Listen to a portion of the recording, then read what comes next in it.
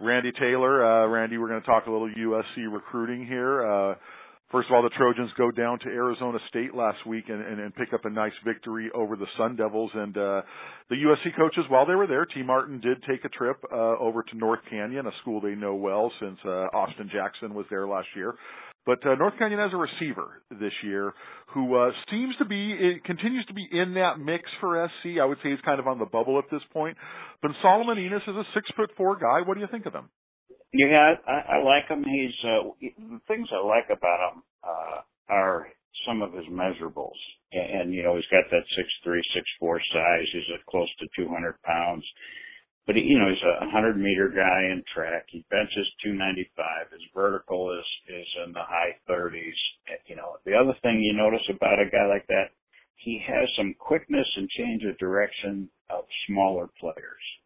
And I think that's important for a big guy, and he's a hand catcher. He does a lot of things. He's got a ton of offers by some good academic schools as well. Mm-hmm. So he's a pretty smart kid. And I think with a guy like Hunt already there and the other guys that they have, he's a guy that has some versatility, helps their offense with him probably being an X, that outside, split end type kid. Hunt has the ability maybe a slot guy. So if he's a guy they get, then he fits, go along with the other receivers they already have. Yeah, definitely see him as a Pac-12 kind of guy. He did take a trip to Penn State, but otherwise ASU, Arizona, as you would expect. Utah's in that mix, Cal. So who knows? But definitely a guy that, again, for T. Martin to go take a trip to see him, that tells you there is some kind of interest at this point. No question. No question. And one thing I would say is, like we always talk, he's either going to be with you or against you. Exactly. Playing in the Pac-12 against you, so it's good to know about him. Okay, I want to talk about the Fox game that was last week with Centennial and Norco, and we've talked about Tanner McKee before on the podcast, a guy who is going to be taking his mission. But boy, when you look at what we've seen, some really good Centennial offenses over the years, Randy. Probably the best offensive system in Southern California the last 15 years. But I look at McKee, and I think he's probably the high end of the bunch that they've had at quarterback. They've had a lot of really good running backs, too, and good quarterbacks. But I look at him and this guy, he's really good. I'm going to put them at number 2 in Southern California right now behind Mater Dei as we head into the CIF playoffs. And then Bosco and Mission Viejo in their 3 and 4. I just think Centennial's offense right now, I look at them, boy, they just are as impressive as you're going to see. Yeah, the thing that has helped them is a couple things. McKee got hurt against IMG and then he missed the game, which didn't hurt him on their win-loss. But when he's healthy, and he's a better runner than some people think. 104 yards rushing, almost 300 passing. Yeah.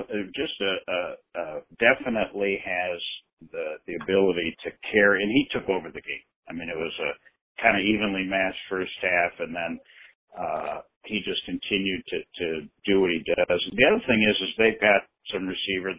The transfer from King Riverside, Chris Venable, has been really big for them and had 149 yards. And he's a good, probably be a FBS kind of a scholarship, be a scholarship guy. They've got that youngster, Gary Bryant, who's an explosive young kid who's just a sophomore. And so they've got some tools. Their offensive line's, good size and pretty good. So that, and Norco is a good program. The running back's going to Oregon, and he had the Dye kid is good. Yeah, Travis Dye.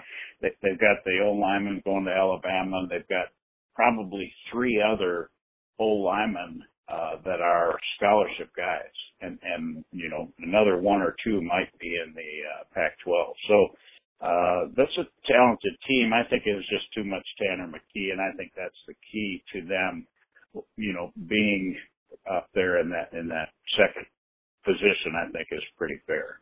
I agree. Just that they just had too much, and it wasn't a fluke. That's what Centennial does. Okay, who'd you get out and see last week? I had a heck of a week. I went out and spoke at Diamond Ranch High School out here in Pomona. They've got some talented kids. They have a kid named Amiri Johnson, who's a junior, going to be a senior, who is kind of under the radar. He's transferred to a couple different back and forth. He's a talented guy. He looks like an NFL guy right now, but has a ways to go.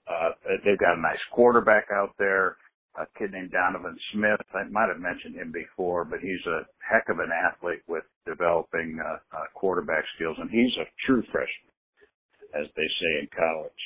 So that was fun, and talked to parents. They had me come out and speak to the group.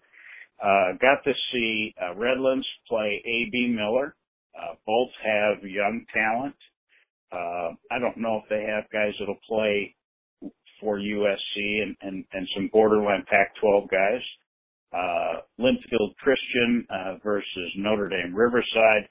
Linfield Christian has two big time, and we talked about Deshaun, right? Talked about him. Deshaun Burns. Deshaun right. Burns, yeah. So they've got a kid named Ben Coleman out there. Ben Coleman. I may have mentioned, 6'3", 300, and I got to see him. He's a guy that could play for SC, I think, as a guard or a center. Could play defensive tackle.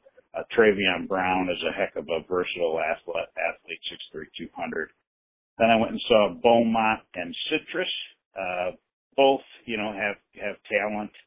Unfortunately, Beaumont had that incident with the head coach, so I don't know how that affected them. They have a senior, Fabian Marble, who might be one of the best-looking kids getting off the bus, 6'3", 200.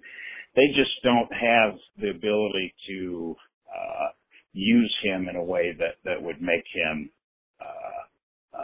be a scholarship guy right away. But I wouldn't doubt if somebody in the Pac-12 comes along and grabs him if his grades are okay, and he'd be a guy playing SSC.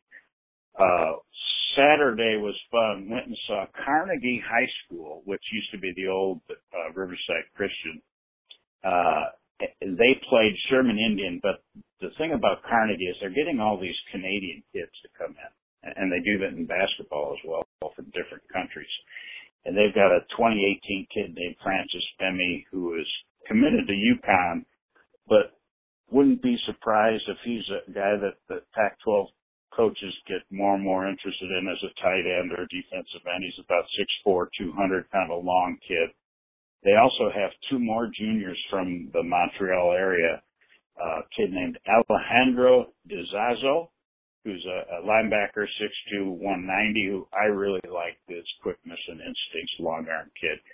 And then a kind of a raw lineman, Timothy Marino, 6'4", 240. That could be a guy that's athletic and runs around. So that's who I saw last week. I kind of had some fun seeing some schools, kind of smaller schools that have talented kids. So that was fun. How about this week? This week I am making my San Diego trip finally. So I will go down. I'll go to Helix, definitely make sure I see Isaac Taylor Stewart, see how he's doing, if he's healthy, not healthy. And they've got a bunch of other players. Lincoln, I think I've mentioned, is making a comeback. They've got a kid, Kenyon Sims, who's a skilled player that's going to Utah. Vista, I will go see. They've got a Desmond Taua, who's a 2020 kid who I really like, and they've got some other young prospects. And again, schools like Mission Hills and San Marcos, Morse, Cathedral Catholic. So I'll have a heck of a few days down there and go to some games. So I'll see a lot of talent, and I will be able to fill you in on some of those guys next week. Yeah, definitely looking forward to the report on Taylor Stewart. He went down took an official visit to A&M last weekend. Sounds like everything went well, which, no surprise when you're going down there. But it is getting close to decision time for him, and going to be anxious to hear your thoughts after next week. Okay, give us your Taylor topic of the week. So I was watching, a lot of these games, and you start to see more college coaches getting fired. And we've talked about the early signing and more coaches being fired in the fall. And I'm thinking to myself, if I'm an athletic director, which direction would I be going if I'm looking for head coaches? And being in this business for so long and in a role where I've had to talk about coaching positions, I'm kind of thinking younger coaches. And you start off, T. Martin, who's in his late 30s, early 40s. You know, I kind of look at younger coaches now in college at 40 to 30. I don't think you need to go to the youth movement of the NFL with the 26-year-olds. But if you got one, you know, I think the way social media is, branding is such a big thing. I mean, I don't think there's a lot of coaches that are 60 years old or 50 years old that are worried about branding anything. You know, it's just they're kind of an old school. I think the youthful attitude about offense, defense, and special teams and the locker room. I think a youthful attitude in the locker room is important. Energy, all those kind of things. So I was kind of thinking about guys like T. Martin, you know, and Clay Helton's 45 and is kind of a young guy in his heart, in his spirit, I believe, and he kind of fits into this category. But there's some really good coaches out there that you'll see names popping up with all these new openings, like a Scott Frost. And it kind of depends if they're willing to leave their school after a year or two. That's the other part. But, you know, with the Nebraska situation, a guy like Frost, who's an alum, doing well at Central Florida, Jason Candle at Toledo, the guy at Memphis, they did a heck of a job of beating up on the Bruins. Another guy I really like who's got California roots is Jake Spavital, who's at West Virginia, was at Cal, and the head coach at Rovovich, I think is his name, at Hawaii, is a Northern California guy. So I think those are young guys who are kind of making names for themselves with that whole mentality, energy, social media understanding, branding. You know, I'm thinking about some of these old coaches who are texting 18-year-olds, you know, and it's just not part of the foundation of what they knew.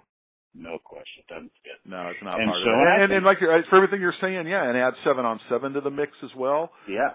That's definitely that's here to stay. I don't see that going anywhere anytime soon. Yeah. And the campus, you know, the attitudes on campus, I think younger coaches, I think, have a little bit more of a feel for it. And I don't want to throw the old guys under the bus yet, but I just think that thinking of it as an AD, that's kind of when you look at who are going to be the coaches that might fill a spot for Butch Davis or McIntyre or whoever the heck these other openings are going to be. Some of those guys might get a look, and even some of the young guys that are coordinators in the NFL. So it'll be interesting. I hear you, but you definitely see it on college campuses, like you say. Everything that entails it, you see it more and more. So wouldn't be surprised to see what you're saying come true. Well, thanks, Randy, for your time. As always, we'll look forward to doing this again next week. You got it, buddy. Take care.